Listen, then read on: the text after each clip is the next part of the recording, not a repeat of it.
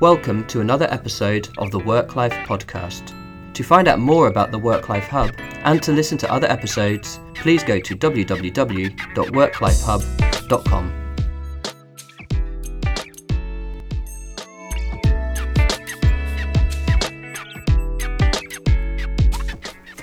Welcome to another episode of the WorkLife HUB podcast. I am your host, Agnes Uherecki.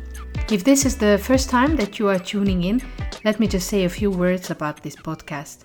We speak to authors, researchers, business thought leaders, for them to share their knowledge and insight on work-life balance, leadership, culture change, and organizational development. In our work at the WorkLife HUB, we help companies reform their workplace to create a culture that embraces diversity and work-life balance. We are passionate about building vibrant and engaging workplaces that are great for employees and customers.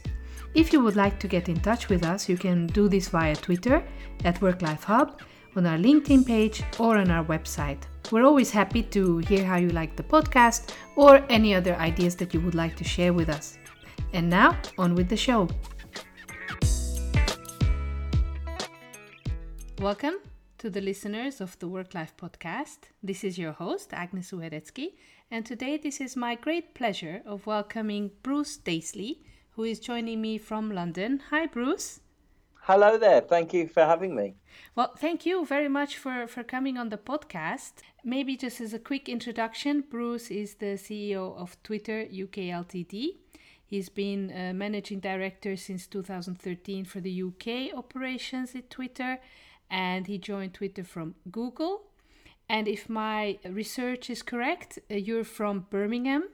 And Bruce grew up on a council estate, and if I also researched correctly, you landed your first career role by taking a gamble and drawing a cartoon CV of your life. And you worked for radio, magazines, and then made your way to work at tech companies, Google, YouTube, and then Twitter. And you're also fellow podcast host at Eat, Sleep, Work, Repeat.fm, where you're investigating happiness at work and workplace culture. So thanks again, Bruce, for being here. And maybe just to kick off, would you tell listeners about yourself, your passion, where this interest came from about learning more about happiness at work?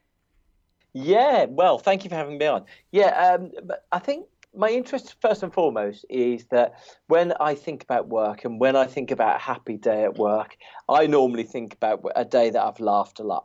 And so, I love laughing at work. And I know that laughing isn't the only thing that satisfies us at work. But for me, I've been fortunate enough to have 2 or 3 jobs where I've laughed every day. And I think, when you do find yourself in the situation where you can laugh every day, it actually makes work a pleasure. And actually sort of, it means that you generally forgive the stressful moments and the moments that are sort of filled with a bit more anxiety. So I've always had an interest in that. And I think the thing that I've become aware of in the last few years is that work seems to be less fun than it used to be. We're laughing much less. We tend to find that we're struggling to get our jobs done. We're working into the evenings. And even though a lot of us used to choose to work out of hours and maybe catch up on work in the evenings, it doesn't seem to be as rewarding as it used to be. So that was my interest. And I think I was particularly interested in whether there was any research on this or whether there was anything I could learn from experts.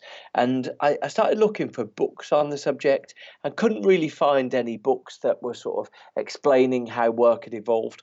And then so from there, I decided that I would just start my own exploration and started contacting neuroscientists or professors of organizational behavior who sort of study how companies work. And I think, that was my interest really, to try and understand the way that work was evolving and how researchers were really just exploring that and trying to understand it more.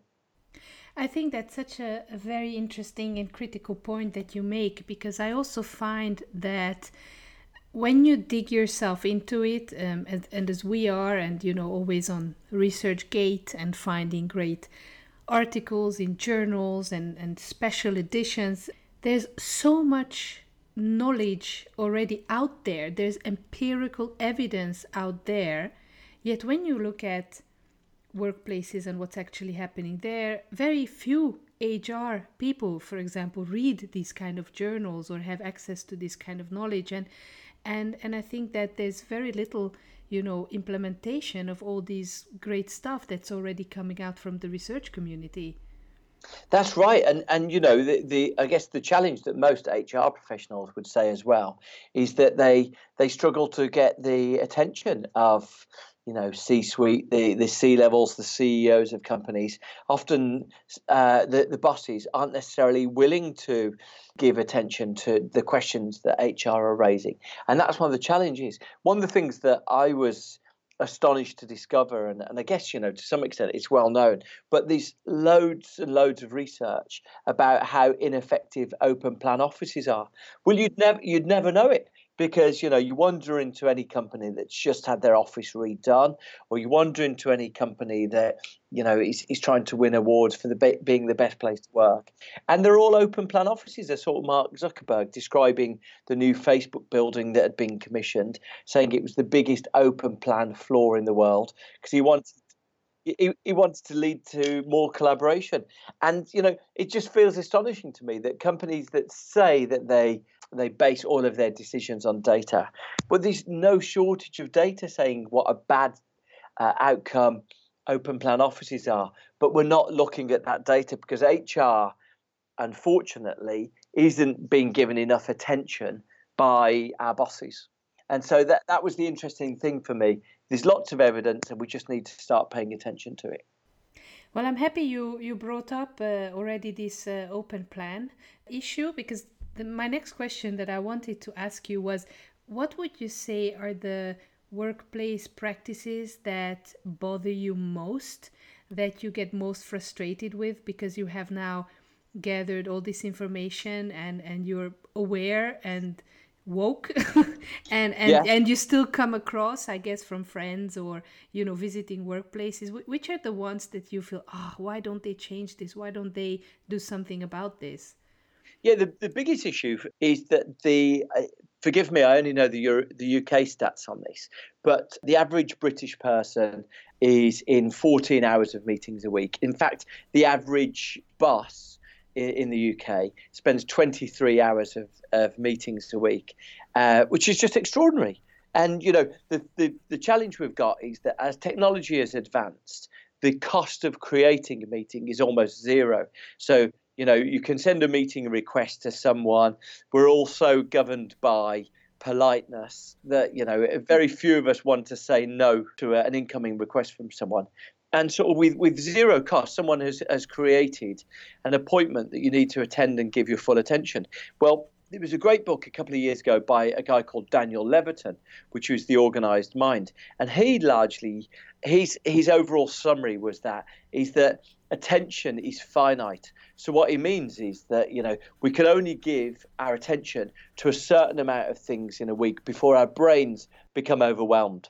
And so if we're giving all of our attention to 140 emails that we're getting every day, or to these 23 hours of meetings that we're having a week, then it's no wonder that we're struggling to get anything done.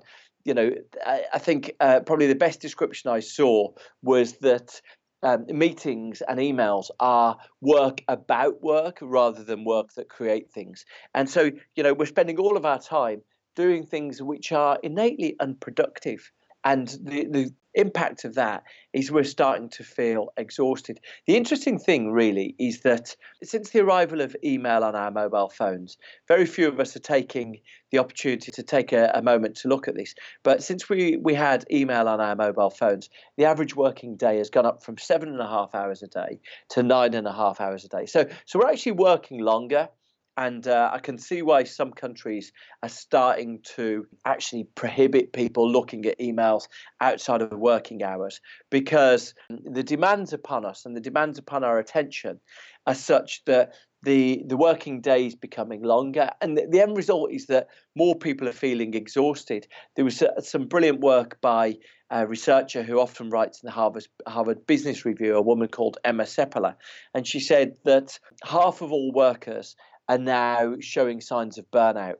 And one of the consequences of that is people are feeling lonely at work. Burnout, you wouldn't expect burnout to be associated with loneliness, but people are feeling lonely and disconnected at work.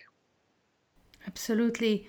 And I also think that, I don't know what you think about this theory, but sometimes I wonder, because everybody is working in a increasingly complex environment.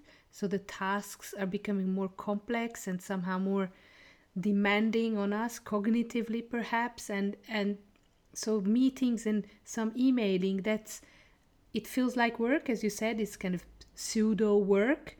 And that kind of almost gives us a refuge from maybe tackling some of the really kind of complex and difficult issues where we would have to prioritize and take decisions, and you never know which alternative is the right one. What do you think about this?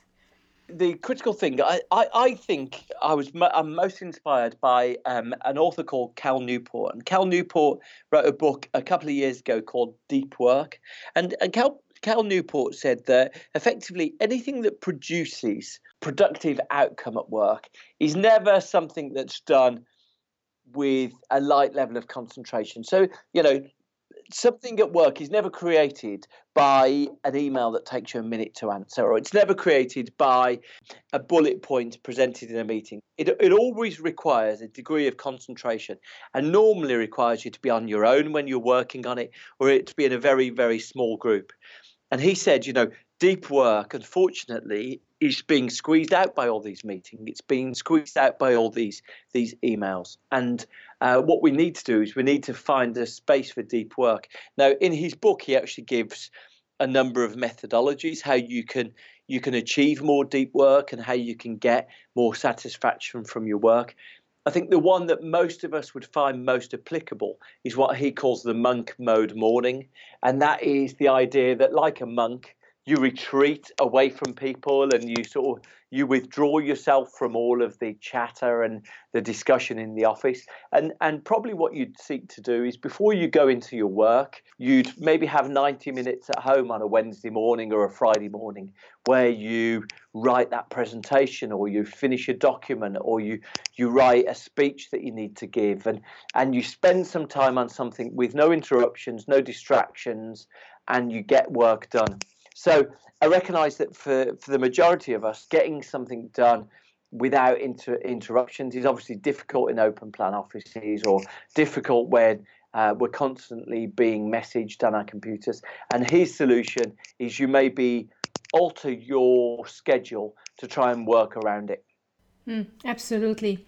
And not go through my Twitter like I do every morning.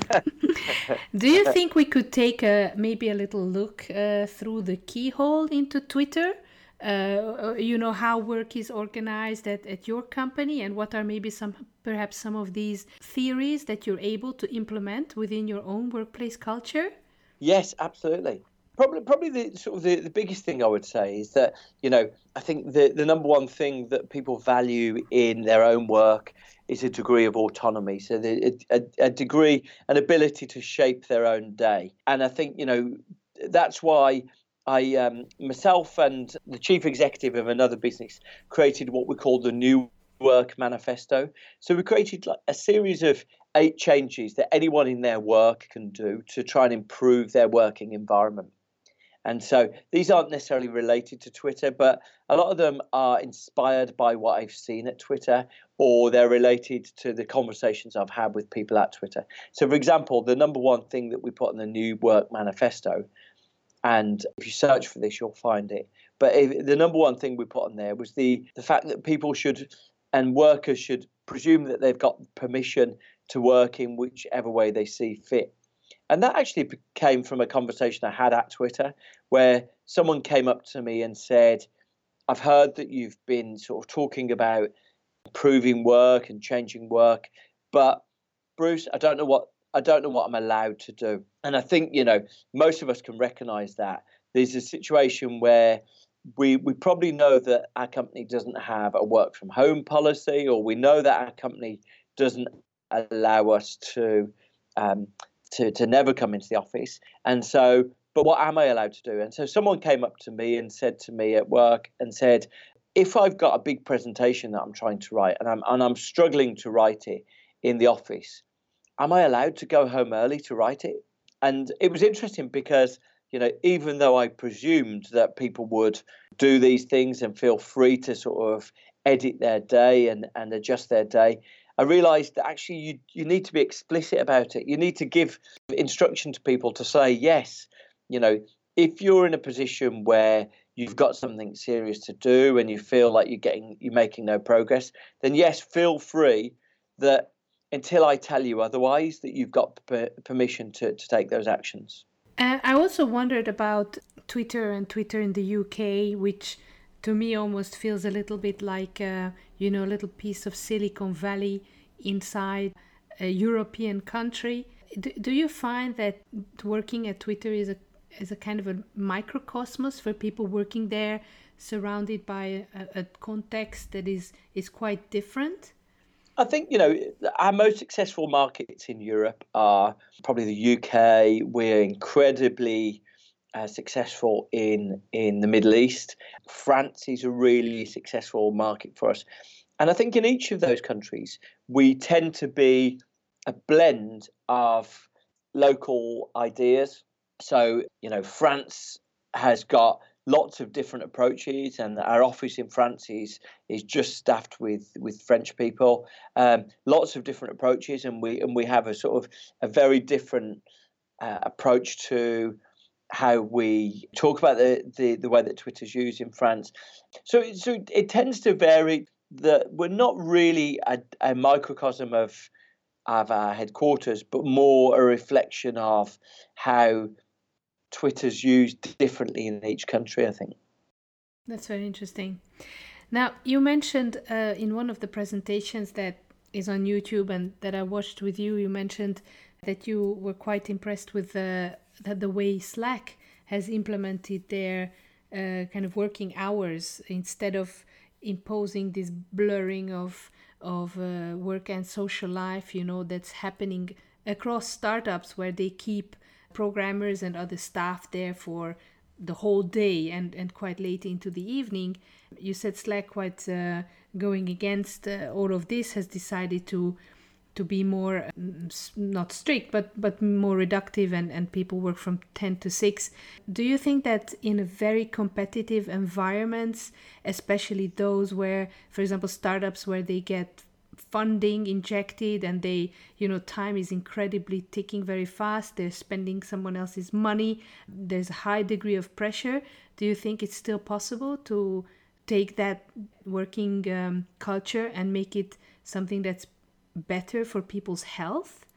Yeah, I mean, I think the thing that we're starting to strongly realise is that in the past, one of the things that people thought about startups was that, the only way that they were going to succeed is if people worked for longer in them. And in fact, there was no surprise that this happened, because some people who were in some of those startups used to say it. Marissa Mayer was asked to describe why Google was a success, and she said it's because we worked 130 hours a week.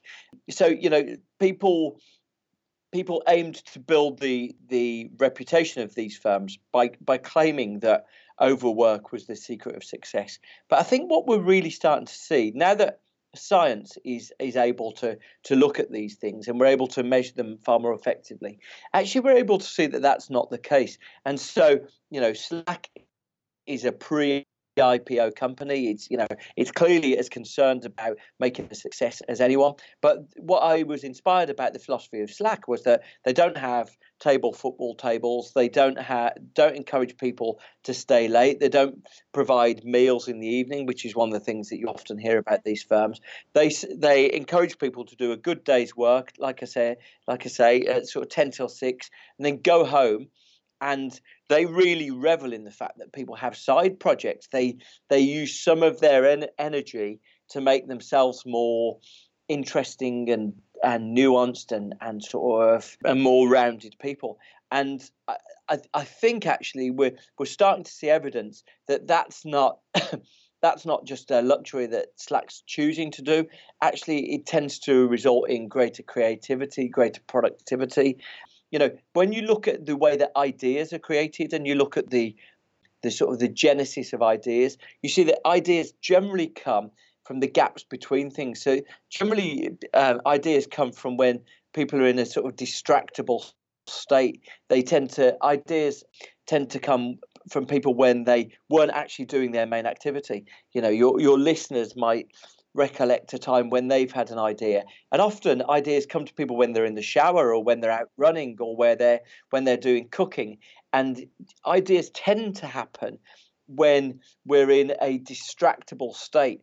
And there's really good evidence on it. In fact, I really enjoyed this year, the American author Daniel Pink wrote a book called When, and it's probably the best collection of science and data about when's the best time of day to do various activities, what's the best way to do various things. And he even talked about how if you're looking to do something creative, then the early afternoon's a really good place to do it, where your mind's in a slightly sort of distractible state.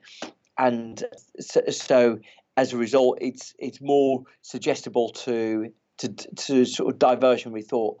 So just an interesting example, really, because just a reminder that, Slack doing these things isn't just them choosing to gift time back to people.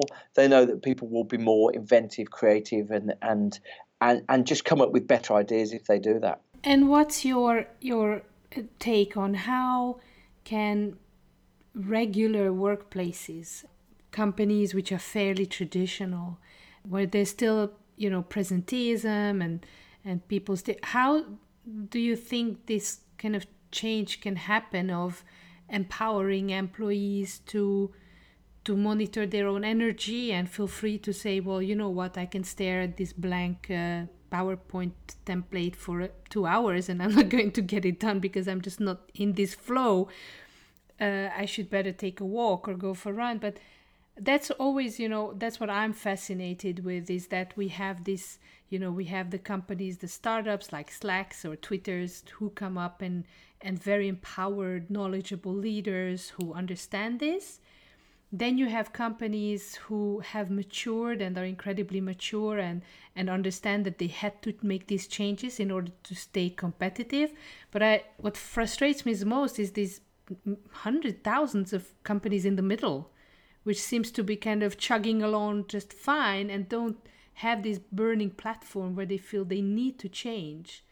That's right. I think increasingly you hit the nail on the head. I think there's going to be a twin track world. There's going to be a lot of workforces that aren't enlightened, that don't recognise that, with the increase in the amount of time that people are spending doing emails outside of work and the amount of times that people are spending in meetings, they don't recognise that actually those changes have led to people feeling more exhausted than ever before, and fundamentally something has changed in work.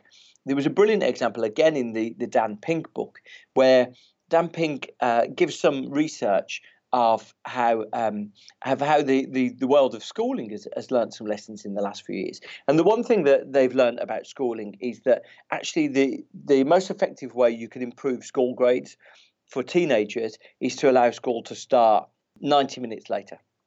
Number one thing you could do, any school that's preoccupied with results, if you allowed teenagers to start 90 minutes later, you would improve your results with nothing else changing. And another thing they learned was that kids can improve their results in tests by having a break immediately before the test. So, irrespective of the age, if you give them a break directly before it, none of this is revolutionary, but actually in a world where we're all obsessed with results and improving results, you'd have thought would be giving it more attention. But the interesting thing that Dan Pink observed is that in New Jersey, so East Coast state, this was actually this was mandated that the state observed that they were going to introduce breaks for kids, and the governor of New Jersey. And we how often do we see people like this in our lives? The governor of New Jersey decided it was all nonsense, and he overruled it. So, the old traditional guy with no evidence whatsoever, just based on his own hunch, his own tradition, his own instinct, decided to overrule science. And we see this all the time, right? We see this in every example, in every workplace around the country. There's no shortage of people who say, we don't need to do that. In my day, we didn't do that.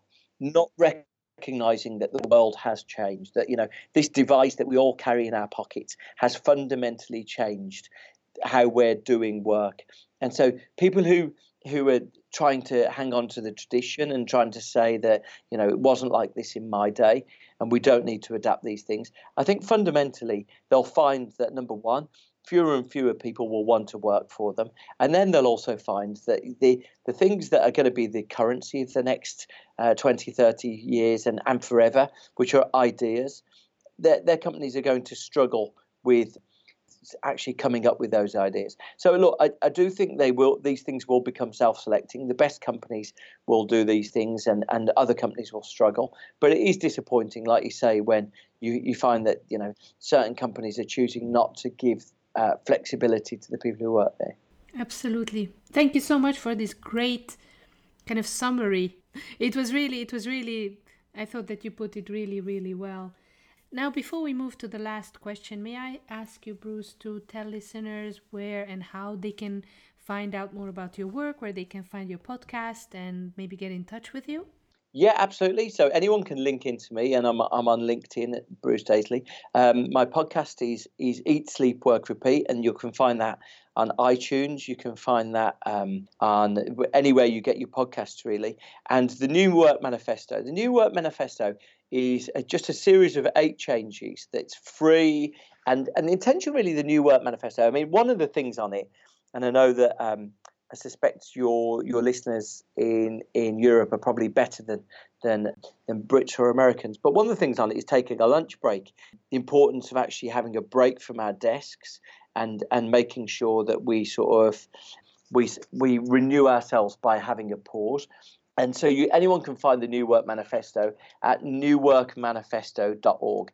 And there are 8 changes there. One of them is no emails at the weekend. One of them is taking a lunch break. Another one is, 40 hours are enough. And I know that there are some countries that are far more progressive on these things. But I think actually what we've tried to do is put some science on the website, explain why all these things are evidenced, and why on all these things you're going to do your best work if you actually sort of respect the way that your mind and body works. That's great. And I think even in the countries where you have the best legislation, for example, Germany and Italy has now this new smart working legislation. Still, I think there are just very mediocre workplaces where people really still need this kind of support in terms of knowledge and interpretation of science. Coming to the last question, which is always the same on our podcast, if I could ask you, Bruce, to give one advice to directors, managers, CEOs that they can do to start improving the well-being of their employees and just creating better workplaces, what would be your advice? The interesting thing is I chatted to a guy called Tony Schwartz, who sort of works as an executive coach for senior managers. And he said the thing that he'd observed in the last 2 years was that it was bosses that are starting to struggle more than their workers. And, I think we might see these grounds for thinking that the world will change and the world will improve because bosses are starting to feel more burnt out than ever before. And because bosses are recognizing it in themselves, they're likely to be a bit more forgiving about their teams. But the number one thing that anyone can do to start pushing back against work is to take the badge off their email app. And that's it. That feels like all of these things.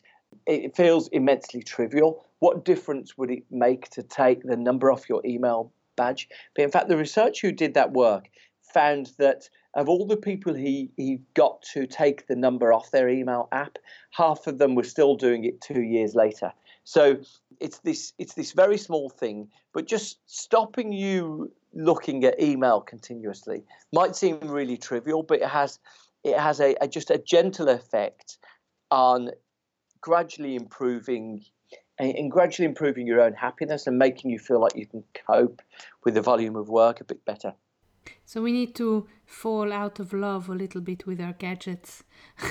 Yeah, and exactly. And not let them do everything they potentially can do. That's right. And look, I love my phone as much as anyone, and I love being connected to these things as much as anyone. But I think just getting a bit of balance, you can love cake but not want to eat cake 24 hours a day. And so it's just about sort of getting a bit of balance about how you use these, having a balanced diet. So That's great. Well, thank you so much, Bruce. I really, really enjoyed our conversation, and the way you shared your insight so generously with listeners. So thanks a lot, and I wish you really the best of success in your work in the future. I'm so glad to have spoken to you. Thank you so much.